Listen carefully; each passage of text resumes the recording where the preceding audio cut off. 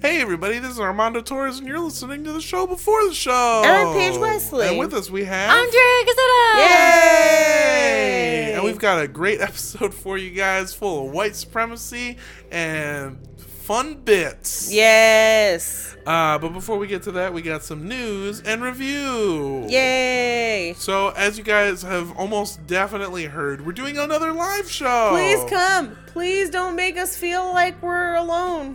We're all alone and we're all going to die. San Diego, California, we're doing a live show at the Comedy Palace on Saturday, June 29th at 7:30 p.m. Tickets are on sale now. They're $10. You can find them at cultpodcastshow.com/San Diego, or you can go to cultpodcastshow.com and head over to the shows tab. They're $10 online, $15 at the door. Yes, and it's an hour and a half of some of the best research and best jokes that we've ever done. It took us a long time to put it together, and we're all very, very proud of it. Extremely proud. It's just a fun-ass show. Yeah. This show has everything. Murder, cults, a big speculation zone to make everyone else jealous. I don't know why. I don't know what the accent is. Is that me? I don't Is know. that my accent? I don't know. It started as a small speculation zone, but then we complimented it and it got like- bigger. Yeah. That's not how I sound, by the way. That's really mean. What are you talking about? Anyway, what I was saying, we've also got one more 5-star review. Yay! This one comes to us from Peeved 4659, and the subject is brain spiders. Ooh. So you've had a little too much disco potato for breakfast. I forgot about the funky potato. And you're having a rough time slogging through those spreadsheets at work. We'll give this podcast a try, and you'll perk right like Father Little John at a yogurt store. In all seriousness, I've been listening since day one, and the episodes just keep getting better. Oh, little Pebble Doshiyukukai, because that was Little John was his name. There we go. There's always a new cult here and there that I haven't heard of, and the excellent banter keeps it lighthearted and entertaining. Lots of good information and plenty of grisly details, too. Yeah. So many details about bears. Like, anytime there's a grizzly, we talk about it. Grizzly I details? also, last episode, while I was editing it, at one point you go, and then he sent these letters to a yogi in India, and I was like, hey, boo-boo, how did I miss it? Yogi Bear. All right, well, I've had a great time. You guys are great. This episode is really fun, so let's just hop right in. Hello. Hello. I'm not going to try and sing. I'm too sick for that. Let's go!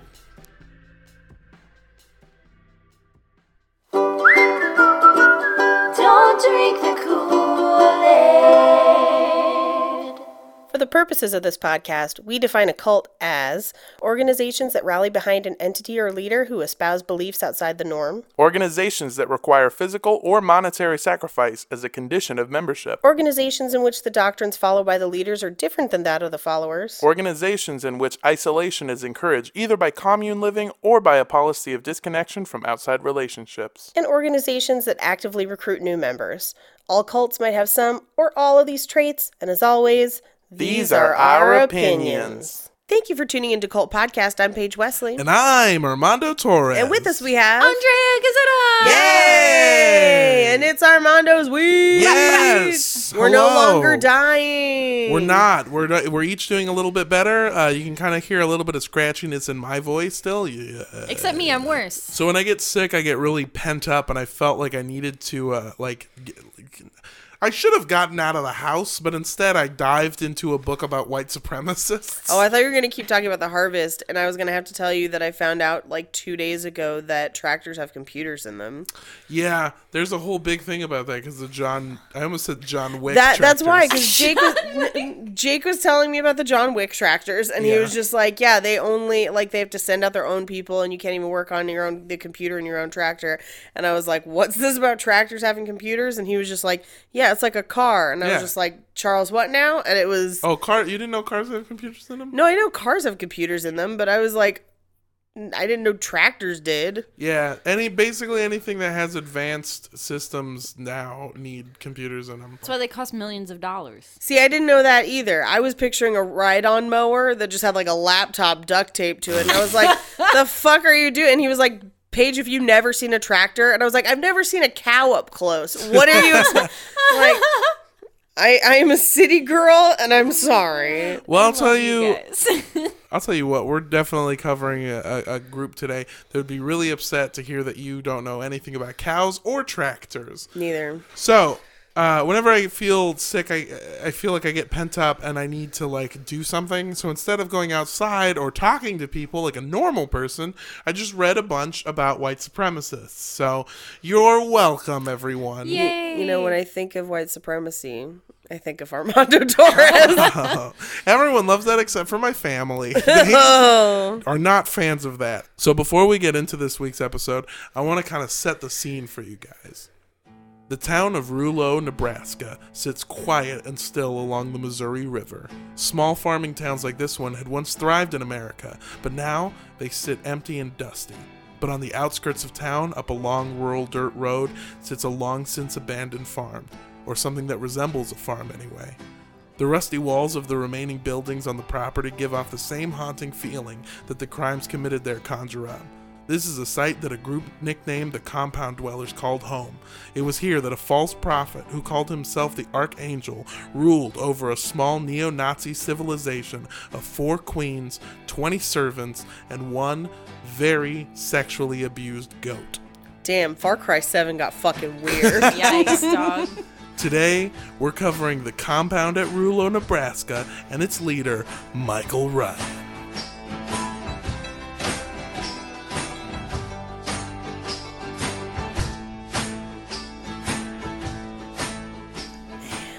What's with 2 first name business? Yeah, anyone who has 2 first names is usually a bad person. Off You the top hear of that, my Robert head. Timothy? Yeah, Robert Timothy, Ricky Bobby. So before we go any further, I want to give you guys some sources. My sources for today's episode are biographies on www.irs.gov. Multiple articles featured in the Lincoln Journal-Star. The article Farming in the 50s and 60s by Bill Gansel. How sexy were those tractors? Oh, those tractors, Were they measured in hose power?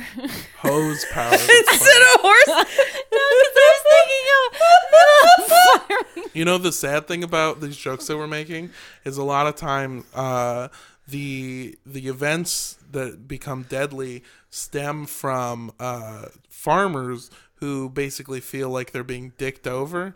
But Yeah. I think it's bullshit. I think they're all crisis tractors.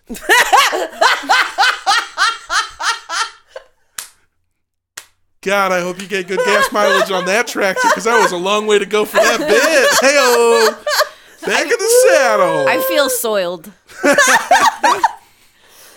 Trial testimony from the state of Nebraska versus Michael W. Ryan. And finally, one of my favorite books of all time, Armed and Dangerous, The Rise of the Survivalist Right by James Coates. We've used this a couple times. Yeah, this book is one of the best books about like really niche groups that stem from the Christian identity movement and Elohim City. It's a really, really interesting book, and I highly recommend that everyone go read it. So, Michael Ryan was born on August 3rd, 1948 in the small farming town of Anthony, Kansas, or Tony, Kansas to its friends.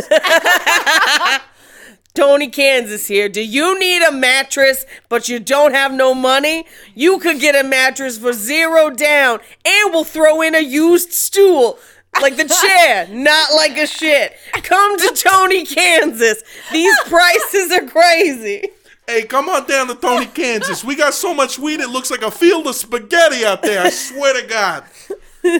What is that, a cornfield? No, we grow breadsticks by the vine. By the vine? Six on the vine?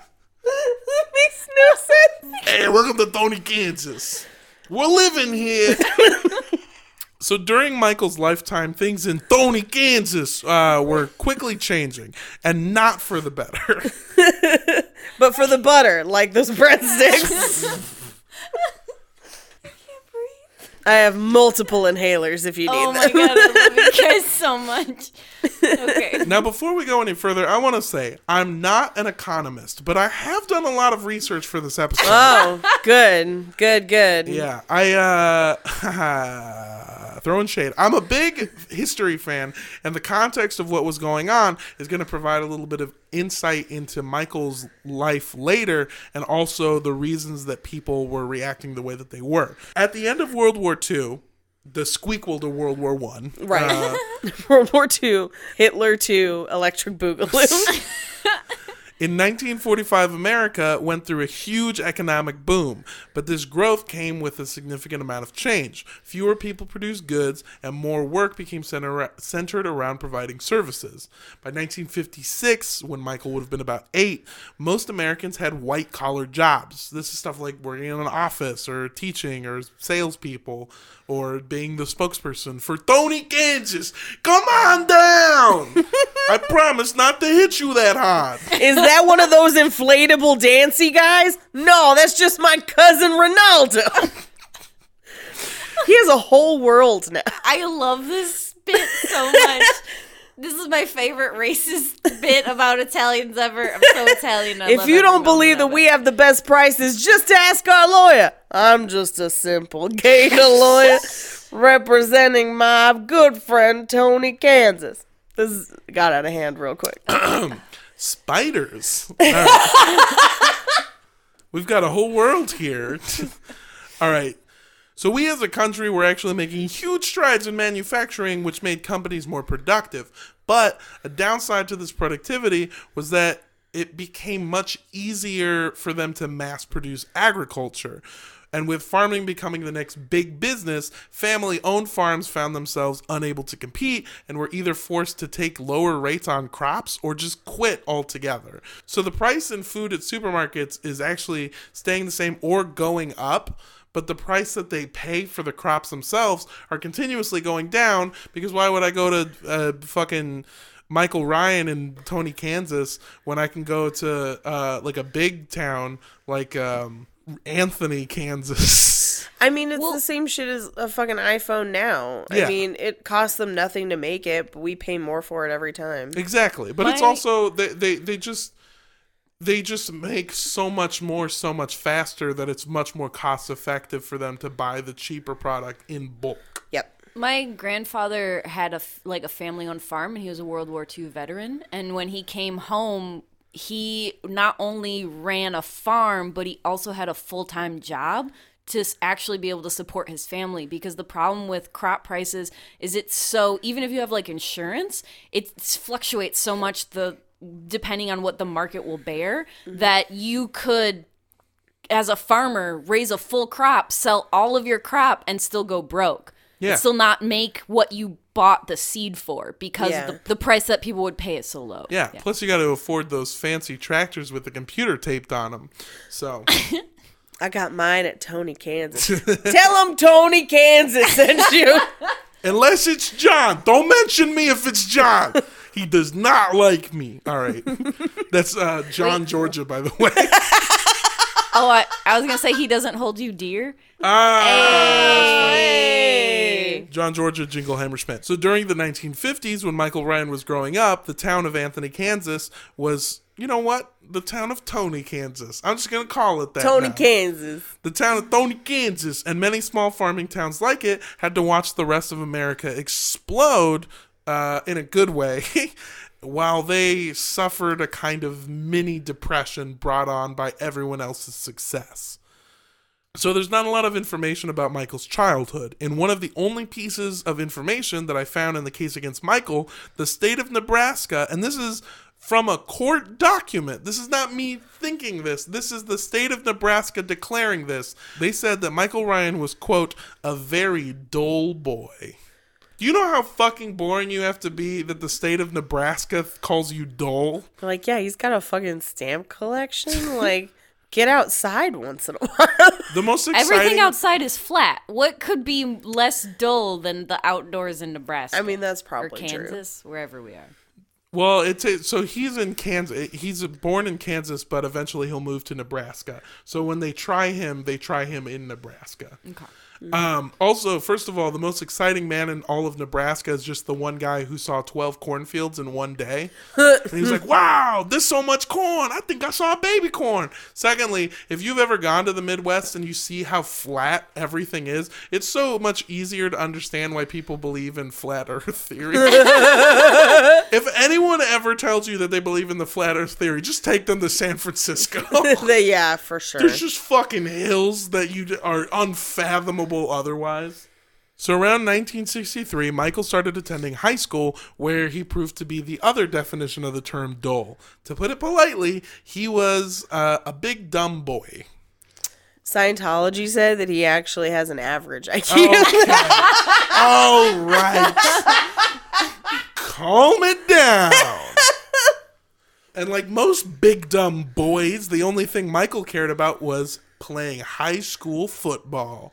Now, okay, I too can be labeled a big dumb boy. For listeners who aren't aware, I'm 6'5" and well over 300 pounds. You can run through a motherfucker's face. I could run through most walls. I broke a chair the other day, sitting down. Like, I didn't jump on the chair. I was sitting in a chair, and the chair went, I don't know about this one, fam, and then just broke. And as most of you are aware, certain alien-themed religions will tell you that Armando Torres is not the smartest boy.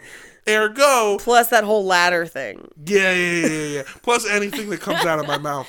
So, therefore, your boy qualifies as a big dumb boy. So it shouldn't surprise you that I also played football in high school. It's a crime if you didn't. Yeah. Because of this, I can tell you that generally there are two types of high school football players. There are people who are going places. These are the people who use sports to get into a good college or might even go pro.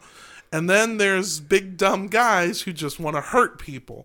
And I'm sure as soon as I said that, everyone can picture at least one dude from back in high school. Michael Ryan was that guy. He was 6'2" and 235 pounds. He was a really big guy. He was also extremely dumb. His grades stayed in the D- range for most of his high school career, which lasted until he was 20 years old. What? Wow. Yep, because in America, He stays getting that D. Yeah. In America, you can stay in a normal high school until the age of 21, at which point you have to leave high school and get a GED. Fun fact, Canadian rapper / actor Drake didn't graduate high school until he was 25. I think it depends on your school, because some schools will make you go to continuation high school after the age of 18. Yeah. But at this point, back in the day, in the 50s and early 60s at the latest, they would have just been like, yeah, fine. Most people got married at 16 anyway. What you still doing here? So because he stayed getting the D, as it were, the school finally decided that his grades were so low that he wouldn't be allowed to play football anymore. Ooh. So in 1968, at the age of 20, Michael Ryan dropped out of high school just 2 credits away from graduation. Since he couldn't hurt anyone on the field, he did the next best thing. He went to Vietnam. Oh, well, yeah, okay. Since Michael volunteered to go to Vietnam instead of being drafted into Vietnam, he had to serve 3 years instead of the 2 that most draftees got. But one thing I didn't know about the Vietnam War was that infantrymen were only in Vietnam for a total of 1 year at a time.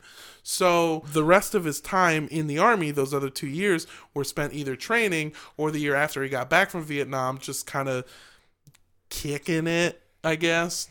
So he was in Vietnam for a total of a year, and he never saw combat, which is pretty fortunate for most people who go to Vietnam. That's impressive. Yeah. But Michael did learn his way around weapons and the brutal techniques used by both sides during the Vietnam War, which is a fucking brutal sentence. If you've ever seen war documentaries, if you've ever had a shitty stepdad who likes to watch war documentaries, then you know that there was some pretty deep, dark shit going on at the time. Yeah, it's real messed up. So shortly after Michael returned to the U.S. in 1969, the sexiest year, 1969 AD, the year of our orgasm. Thank you, Lord. It's also the year of Manson, Church of Satan. Yeah, It's like a lot. The year of our orgasm. All of those things are centered around orgasms. Here's a knife. Come on. In 1969, he met and married his wife, Ruth. By the mid-70s, Michael and Ruth lived their lives in working-class anonymity. Anonymity? I can never pronounce that word correctly. Phenomena.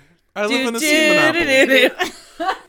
It was here in Whiting, Kansas, where they raised 2 sons, Dennis and Alvin. Alvin! Dennis! That's how I talk to my cat, Dennis. And their daughter, Mandy. Oh, it would have been better if she was named Dennis. This is my daughter, Dennis, and my son, Dennis. Yes. And Alvin! Get it like the chipmunks? I fucking hate my kids.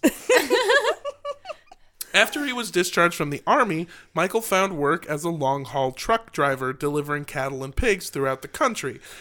But he was apparently fired because of his addiction to this new drug called marijuana. Ooh. Oh, I thought you were going to say he was fired for fucking the animals. Puffing on the No. jazz cabbage, eh? Welcome to Tony, Kansas. Hey, we keep a little something extra in the cornfields. You know what I'm talking about? I'm talking about the devil's cabbage. Hey. Also, how much weed do you have to smoke to where being a stoner gets you looked at by a bunch of methed out truck drivers? I know, and they're like, you have a problem. They're like, I know we're on mescaline, but you need to cool it out. You need to calm down. So Michael worked as a laborer, taking jobs wherever he could find them. It was through this line of work that Michael was introduced to the doctrine of a group called Posse Comitatus. We've covered the Posse before, but usually in conjunction with Christian Identity Movement and Elohim City, but they're also one of the groups that came to the aid of Cliven and Amon Bundy. Ooh. So you weren't far off with suspecting that maybe he was into those cows. Yeah. Bow, bow, bow, bow. He wants to make a move. Oh my god. Little shaken bacon, am I right? She's utterly gorgeous. I'm just going to keep milking these jokes for all I can get. A cow and every udder is a different punchline.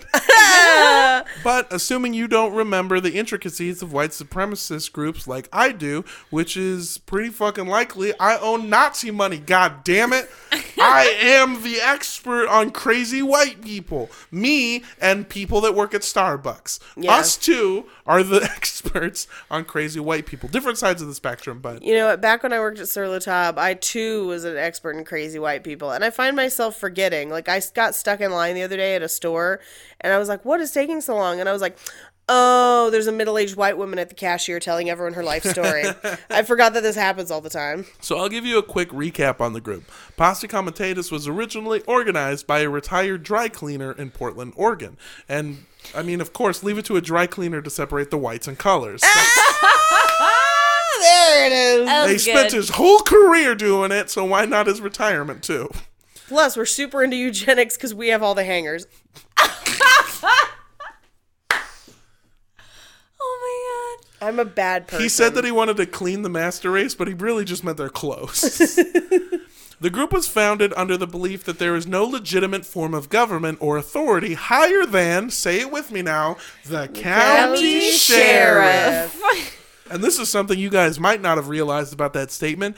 If the county sheriff refused to uphold the will of the county citizens, he shall be removed by the posse to the most populated intersection of streets in the township and hung by the neck at high noon. Bitch, what? Yeah, I that don't is... think you can do that. I don't think that's allowed. How That is dare from- you? La Brea and Wilshire is busy enough. That's what I was going to say. That's how you know that they come from a small town, because stopping traffic in a big city would be fucking impossible. You're like, this county sheriff didn't do a job, and somebody else is like, I gotta get to work, you asshole. I'm on Beverly Glen and Olympic, and I just need to get to the office. There's just a tied up sheriff and somebody standing next to him going, wait.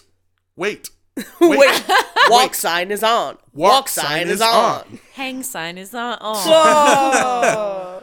Instead of the little walking man, it's just the feet. Oh. Oh, that sound. I'm putting up the stop hand right now. It's blinking at you guys. Stop. A lot of members and chapters of Posse Comitatus also became indoctrinated into the Christian Identity Movement. So they also preach the belief that the true Israelites are not Jews, but are in fact white Americans who come from white Europeans. Fucking stupid. It is. White supremacist reasonings on how and why they're the dominant race are always fucking buck wild. Nazis, for instance, which I'm sure I will get to cover at some point in full, they believe that white people came from outer space to rule the world. Other groups... Or from inside the hollow moon. Yeah. That's technically outer space. Well, I guess inner space? I don't know. They come from an inner tube in the lazy river. Other groups believe that ancient white scientists invented black people in laboratories. Yakubians. Yeah, so the backstory of Christian identity movement is predictably fucking ridiculous. Yeah. Let's get into it. So this is the part that you two and anyone listening who probably went to church at some point would recognize. In Genesis, there's a story of how Jacob spent a night alone on a riverside where he was approached by a man who proceeded to wrestle him until daybreak, and in the end, Jacob was given the name Israel, but the man refused to give up his own name. So Jacob came to the realization that the man he wrestled must have been an angel. Rock Johnson? Oh, yeah. No, we actually did cover this, but we covered it, I want to say, in the Nubian movement or in Yahweh Ben Yahweh, one of the black Hebrew Israelite groups. Yeah, a lot of different groups will adopt this kind of theory, but also I like that he came to the realization that the man must have been an angel, because it sounds like to me he just had some steamy anonymous sex. I mean, the book says that it's God, that he wrestled with God, that at the end of the fight, God dislocated his hip so he would always remember. But again, none of us were there, so, you know. I think he just got laid. It was so bad that it broke his hip. Yeah, dude. And I think the guy was into it. I think they like the anonymity of it. Anonymity. The anemones of it? Yeah, I think they like the enemies of it. I think he was like, tell me your name. And the guy was like, that takes all the fun out of it. Okay. I'm going to call you Israel. Yeah. This porn is weird. Jacob, now named Israel, continued his life and had a whopping 12 sons, Yeah. which began the 12 tribes of Israel. Yep. However, 10 of these tribes revolted and seceded, which makes it easy to see why racists really love this story, because it's just a bunch of guys seceding from a bigger group. Yeah. I can almost see like some fucking racist in the back of church hearing this story and being like, hell yeah, brother. Yeah. Secede! Eventually, the seceding tribes were conquered and became the Lost Tribes of Israel. According to the Christian identity movement, the Lost Tribes, led by the tribe of Dan, Yeah. which I understand that it's real and that's somebody's name, and Yeah. that's where we get it from. Yep. But the tribe of Dan sounds like a nomadic pack of stepdads. It does. Just We like are the tribe of Dans. We travel the lands watching ESPN and drinking all of the Bud Light we can find. in our chariots made of lazy boys. Where are the pigs in the blankets? Yeah. That Who is- deleted my next game? I'm looking at you, Tony Kansas.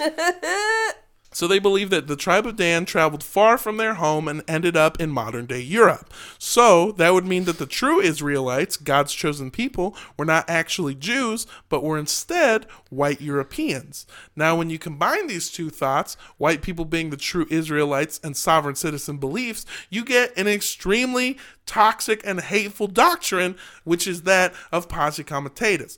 The Posse believes that the federal government is now in the hands of the Zionist occupation government, which is not a real organization, by the way. That's just white supremacist talk for Jew government.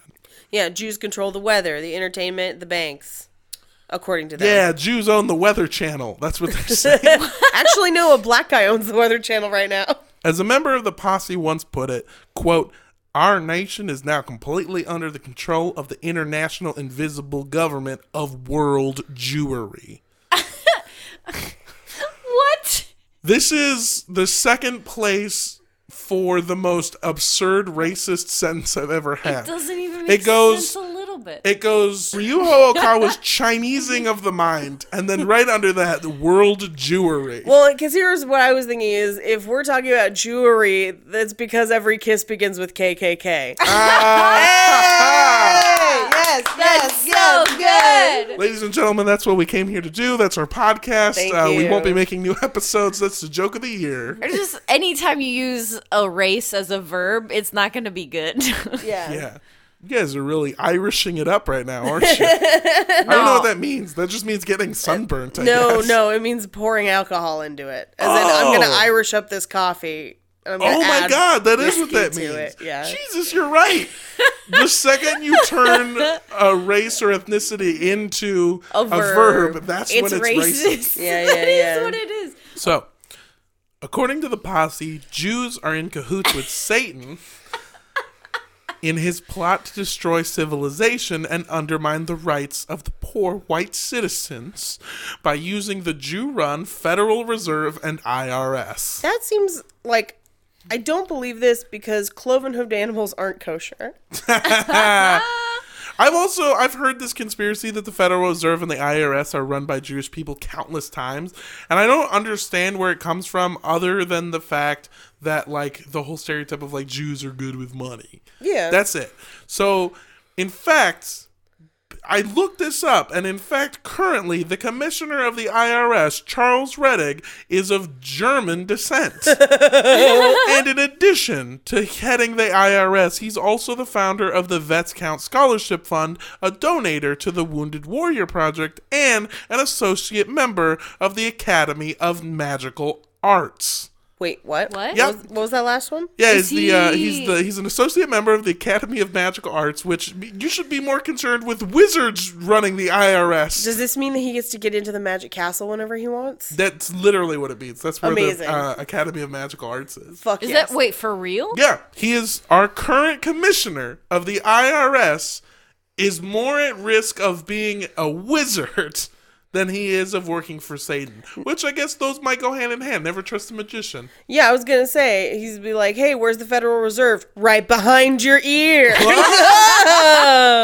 I found this coin. It's a penny. We're getting rid of them. We're getting rid of pennies. Please do it. Yeah. So life had always been difficult for Michael Ryan. He wanted to play football, and he wanted to hurt people, and he was told he wasn't good enough. Then he wanted to drive pigs and cows across the country, and he was told that he wasn't good enough. Hell, since his birth, the whole country seemed to tell him and his whole hometown that they just weren't good enough. But now, people just like him were telling Michael that not only was he good enough, he was in fact better than everyone else. And the troubles he was facing, the change that took away the simple, easy life he should have had, well, now those troubles had to face Jewish people. Tony Kansas ain't going to take this sitting down. And in 1982, at the age of 34, Michael Ryan found himself in a motel room with a giant group of angry white men. Only these men weren't here to wrestle all night like you do down by a riverside. These men... Gomi Israel. These men were here for the sermon of one of the leaders of Posse Comitatus, James Wickstrom. Now, James Wickstrom was a short, chubby, angry little man. He looks almost exactly like Elton John if Elton John was full of hate instead of love and sequins. James... I don't like that version of Elton John. 'Cause I'm a rocket man! Burning every race that isn't white. Ah, there it is. James was one of the few open leaders in the posse, just like Elton John was one of the few open rock stars. I don't mean that he was gay. I want to be clear about that. It's just that most members of the Posse Comitatus, just like the Klan, were not open about their affiliation, but James Wickstrom definitely wanted everyone to know that he was a piece of shit. He ran 3 unsuccessful political campaigns on the platform of giving rights back to white Americans. And in order, he lost the race to be senator of Wisconsin, governor of Wisconsin, and the chairman of a small town in Wisconsin. And you know what they say, those who can't do, teach. So instead, he preached the group's religious beliefs in his Life Science Church. He opened up a church and taught their political views at the Christian Liberty Academy, which is like where they taught their the fact that we've talked about it before with Cliven and Amon Bundy is they think that they just make up their own laws and they make up their own warrants based off of who disrespects the quote-unquote county. Basically just whoever pisses you off. And he taught that at the Christian Liberty Academy, which is terrible, but somehow it's still slightly better than the Academy of Magical Arts. Yeah. Just a little bit. Never trust magicians. What's that behind your ear? Nazi gold. Oh, whoa! What? It's crazy, Grandpa. Are you going to die soon? He also held private sermons in small towns across the country to spread the doctrine of the Posse Comitatus. His sermons were compared to ones held by Christian revivals. The little man worked himself up to a fever pitch, commanding his audience to accept themselves as the true Israelites, fight the federal government, and most importantly, prepare for the upcoming apocalypse. So he is a rocket man. Yeah. Also, well, I want to be clear about something. When I say apocalypse, I don't mean like the traditional fire and brimstone that most people would assume.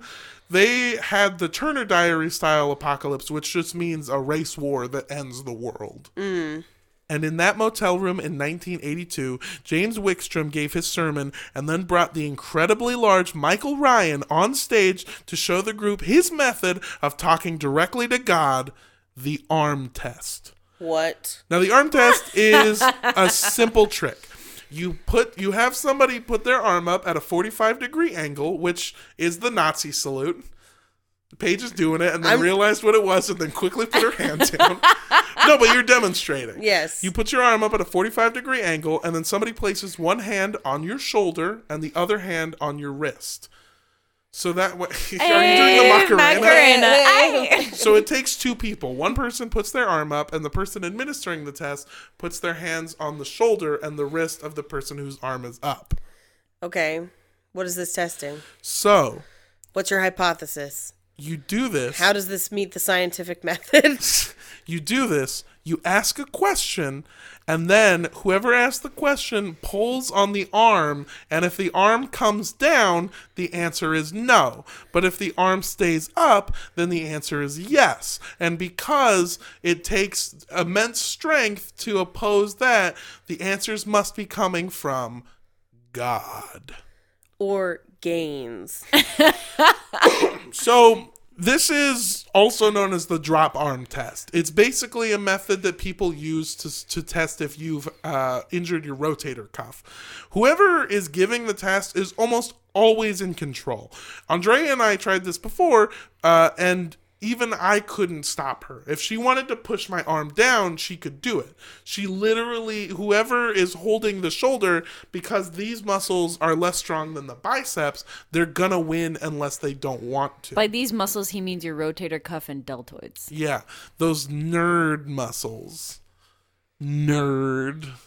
I took one anatomy class. I took an ass-anatomy class, and it's just butts. You just look at pictures 420, of dog. butts. Crazy little thing called butts. When James Wickstrom brought Michael Ryan in front of the crowd, he asked, "Yahweh, does Brother Ryan have the power?" And Michael Ryan's arms stood up straight. And that's how Michael Ryan learned that he had the ability to talk to God. So his arm is a divining rod for Yeah. white supremacy? Yeah. Like, what? So whoever has the power to talk to God is the one administering the test. So basically you ask a question about or for the person who's holding their arm up, and if you have the power to talk to God, you just fucking yank down on somebody's arm. Now 100% Michael Ryan used the arm test to convince people of things that he wanted them to do. Because not only is it a parlor trick, but he is also an incredibly large and very strong man. Right. So he's just walking around yanking people's arms halfway off going, "Yeah, I can talk to God through karate." Oh my God. But he also Judo chopping for Jesus. judo chopping for Jesus. But he also truly believed inside that he could talk to God through the arm test. His wife testified later in court that Michael used the arm test in even mundane situations like, should we eat beans or rice with dinner? If he was Mexican, he could have enjoyed both. True. Could have. True. He could have Mexicaned it up. That's what it's called when you eat Damn. beans and rice. And Oh, I was gonna say, I was like, is that what it's called, being like a super hard worker?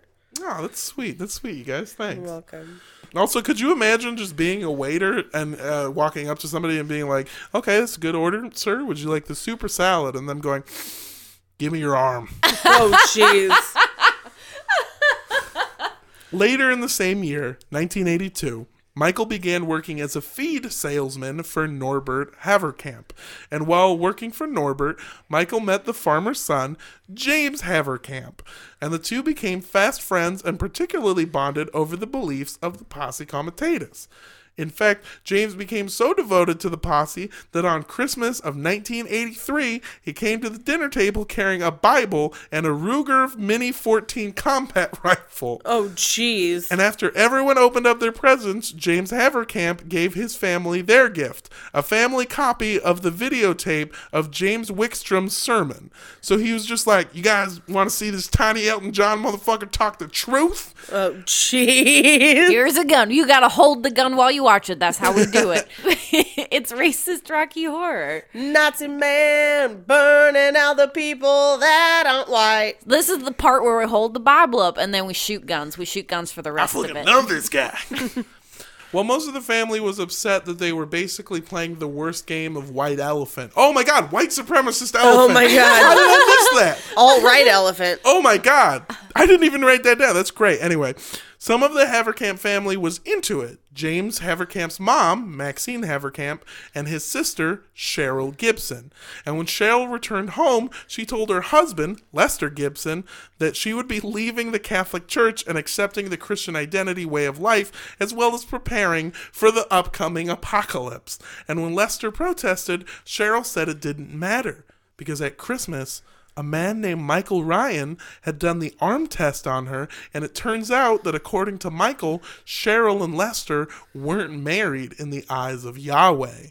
And for a year, the couple had issues stemming completely from Cheryl's newfound devotion to the posse and a man that she believed to be a prophet. And 1 year later, in 1984, she filed for divorce and took her and Lester's 5 children with her to move into a 2-story farmhouse in Whiting, Kansas.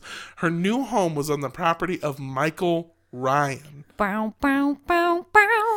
It's just a jump to the left and then a step to the right. And then you leave your husband tonight. So he ruined this marriage, which, I mean, if you really want to read into it, it probably seems like she may have just been looking for an excuse. Yeah, no, I feel like there were probably other underlying issues, because if I just like came home today and was like, Jake, by the way, I now believe that John Mayer is God, and so I'm going to move to his house, he'd be like, I'm checking you into the hospital. This actually plays a bigger role later into something we'll get into the next episode. But she was basically started to hate him because she believed that he didn't hate black people enough. Oh, no. Yeah, so that's where a lot of their tension came from.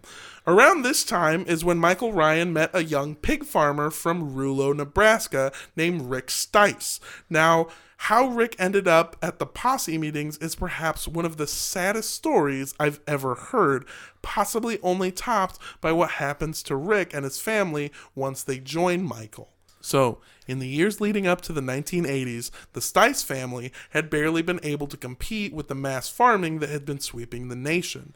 Just like their neighbors in Kansas, the farms in Rulo, Nebraska had also been forced to take less money or shut down completely. And in order to save money, Rick Stice decided in 1982 that he would have to cancel his family's health insurance.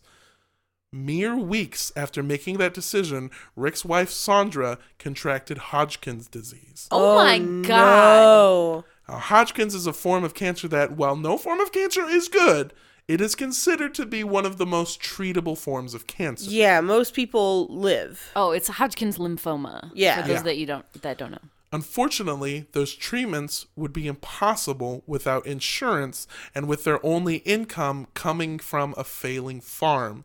So Rick Stice made his way to a sermon by James Wickstrom, and James gave Rick a recommendation for an iridologist.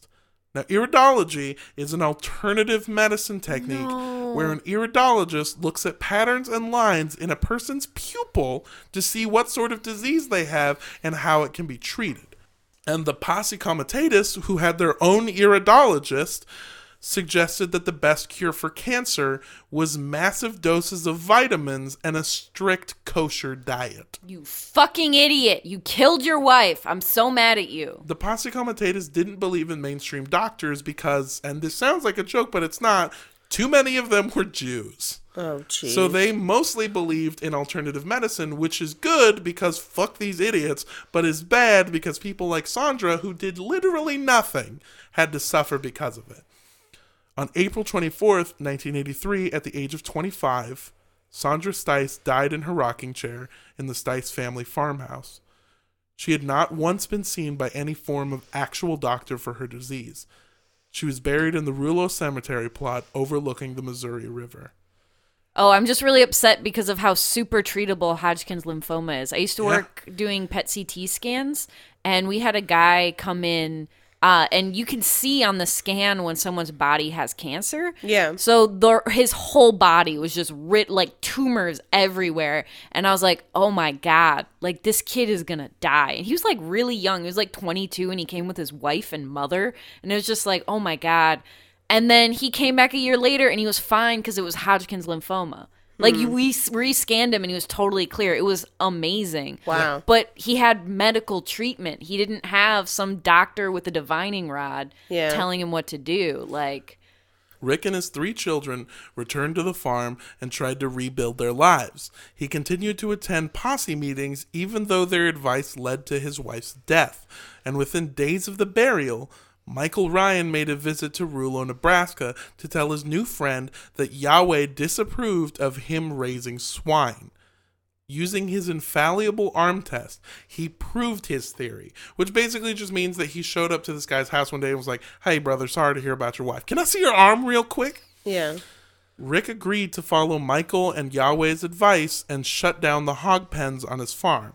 But since the pigs were the only slightly profitable part of Rick Stice's farm, the Richardson County Bank foreclosed on the property. oh no. And under Michael Ryan's direction, James Haverkamp, the son of Norbert Haverkamp and the giver of the worst Christmas gifts ever, went to Richardson County Bank and bought the Rouleau farm, and Michael Ryan and his small flock of followers moved onto the property. Michael was following James Wickstrom's advice. He was building a compound to survive the apocalypse. Do you think that he knew that if the guy got rid of his pig farm that he could buy his land for cheap? Do you think that was part of his plan, or do you think it just kind of worked out that way? I don't know. Michael Ryan shows some forms of being kind of a good strategist in ways, in a kind of evil, fucked up way. But he's also, and I'm just setting up how he got the compound, and we'll cover next week everything that happened inside of the compound. But he is a sadistic fuck almost as equally as he is a dumb, stupid motherfucker. He is really stupid. In the night, Michael Ryan, who had taken to calling himself the Archangel, looked over his new compound. With a joint on his lips, a Bible in one hand, and a gun in the other, he surveyed the site where he believed that 12,000 soldiers would come to fight for him during the end times. But almost nobody, not even the fake prophet, could have foreseen the nightmares that took place on the Rouleau compound. And that's where we'll pick up next week for the Compound Dwellers Part 2.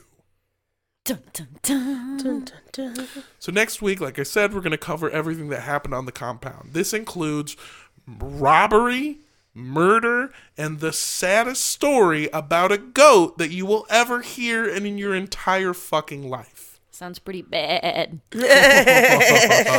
You son of a bitch.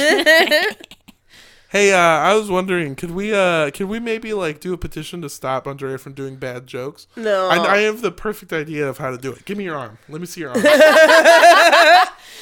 Can this get me to sing on key? Yeah! I just love that. I love the thought process of him walking around just being like, because he couldn't. This is kind of what I mean about his stupidity.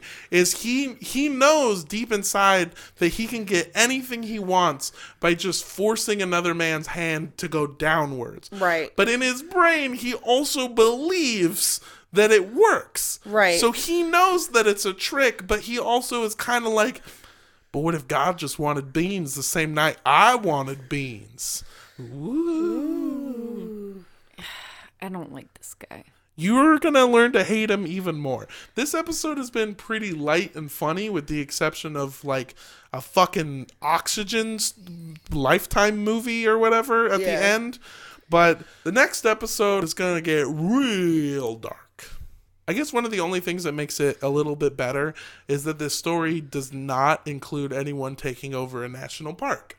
Yeah. So at least there's that, because our national parks need to be defended. And I'm not talking about with guns. I'm talking about with t-shirts, posters, and dog collars. I'm talking about Open Skies Trading Company. That's the new jingle I wrote for them. It's got everything.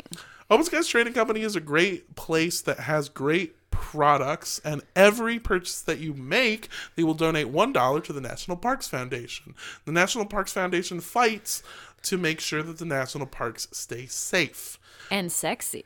Yeah, if you want to see the products that they have, you can go to OpenSkiesTrading.com. You can also find them on Facebook and Instagram at Open Skies Trading Co. That's Open Skies Trading CO. And guys, we're still promoting our live show. Come and get it. Yeah, we're really excited. On June 29th at 7:30 p.m., we're doing our live show in San Diego at the Comedy Palace. It's going to be so much fun. If you went to our show in Kansas City, you know how much of a blast we had. It's going to be just as fun this time. Yeah, it's the same show that we did. It's about the Chicago Rippers, which is also a terrifying group of fucking psychopaths. Yeah, for sure. So I really hope that you guys can come make it down. Tickets are available at cultpodcastshow.com/San Diego, or you can go to cultpodcastshow.com and head over to the shows tab. Tickets are $10 and are on sale now. Woo! $10 online, $15 at the door. So get them early and get them sexy. Sure. Get those sexy tickets. Get them cheaper than you would at the door. Nothing turns me on like a deal. Hey. That's why I'm not allowed to watch Deal or No Deal anymore. Sir, this Walmart electronics section is not your boudoir. Fine, I'll leave, but you gotta clean up on the briefcase aisle. If you want to call the banker for me, which was a character on the show who was never shown, but I'm pretty sure he was an associate member of the Academy of Magical Arts. If you want to talk about the banker from Deal or No Deal with me, you can do so on Instagram and Twitter at Mondo Does Stuff. That's MANDO Does Stuff. You can also find all of my show dates for stand-up comedy and more at MondoDoesStuff.com. If you want to send me a bunch of Tony Kansas memes, oh yeah, please do. You can send those to at Paige Wesley on Twitter or at Rampage Wesley on Instagram. Start a fucking compound on me, I dare you. Tony Kansas doesn't let nobody do nothing. If you want to send me pictures of your sexy tractors, please send them to me on all the things at Sundress Comic, or check out my art at Andrea Gazzetta. Hell yeah. And if you like our show, you can follow us on Instagram at Cult Podcast. Or on Twitter at Cult Podcast Show. You can also send us an email to cultpodcastshow@gmail.com. Or if you want to send us, like, I don't know, proof that white people actually were made in a lab, you can send that to 3756 West Avenue 40, Suite K, number 237, Like The Shining, Los Angeles, California, 90065. And if you want to find that address and more, you can go to our website, which is cultpodcastshow.com. And I think for this one, I'm going to say don't drink the goat milk. Oh, no. I mean, we haven't gotten to that yet, but... You're not going to want to drink anything that comes out of this goat, especially because it's a boy. Oh, Oh, no. God. So in this case, goat milk has just come. Oh, and don't drink the Kool-Aid. Bye. Bye.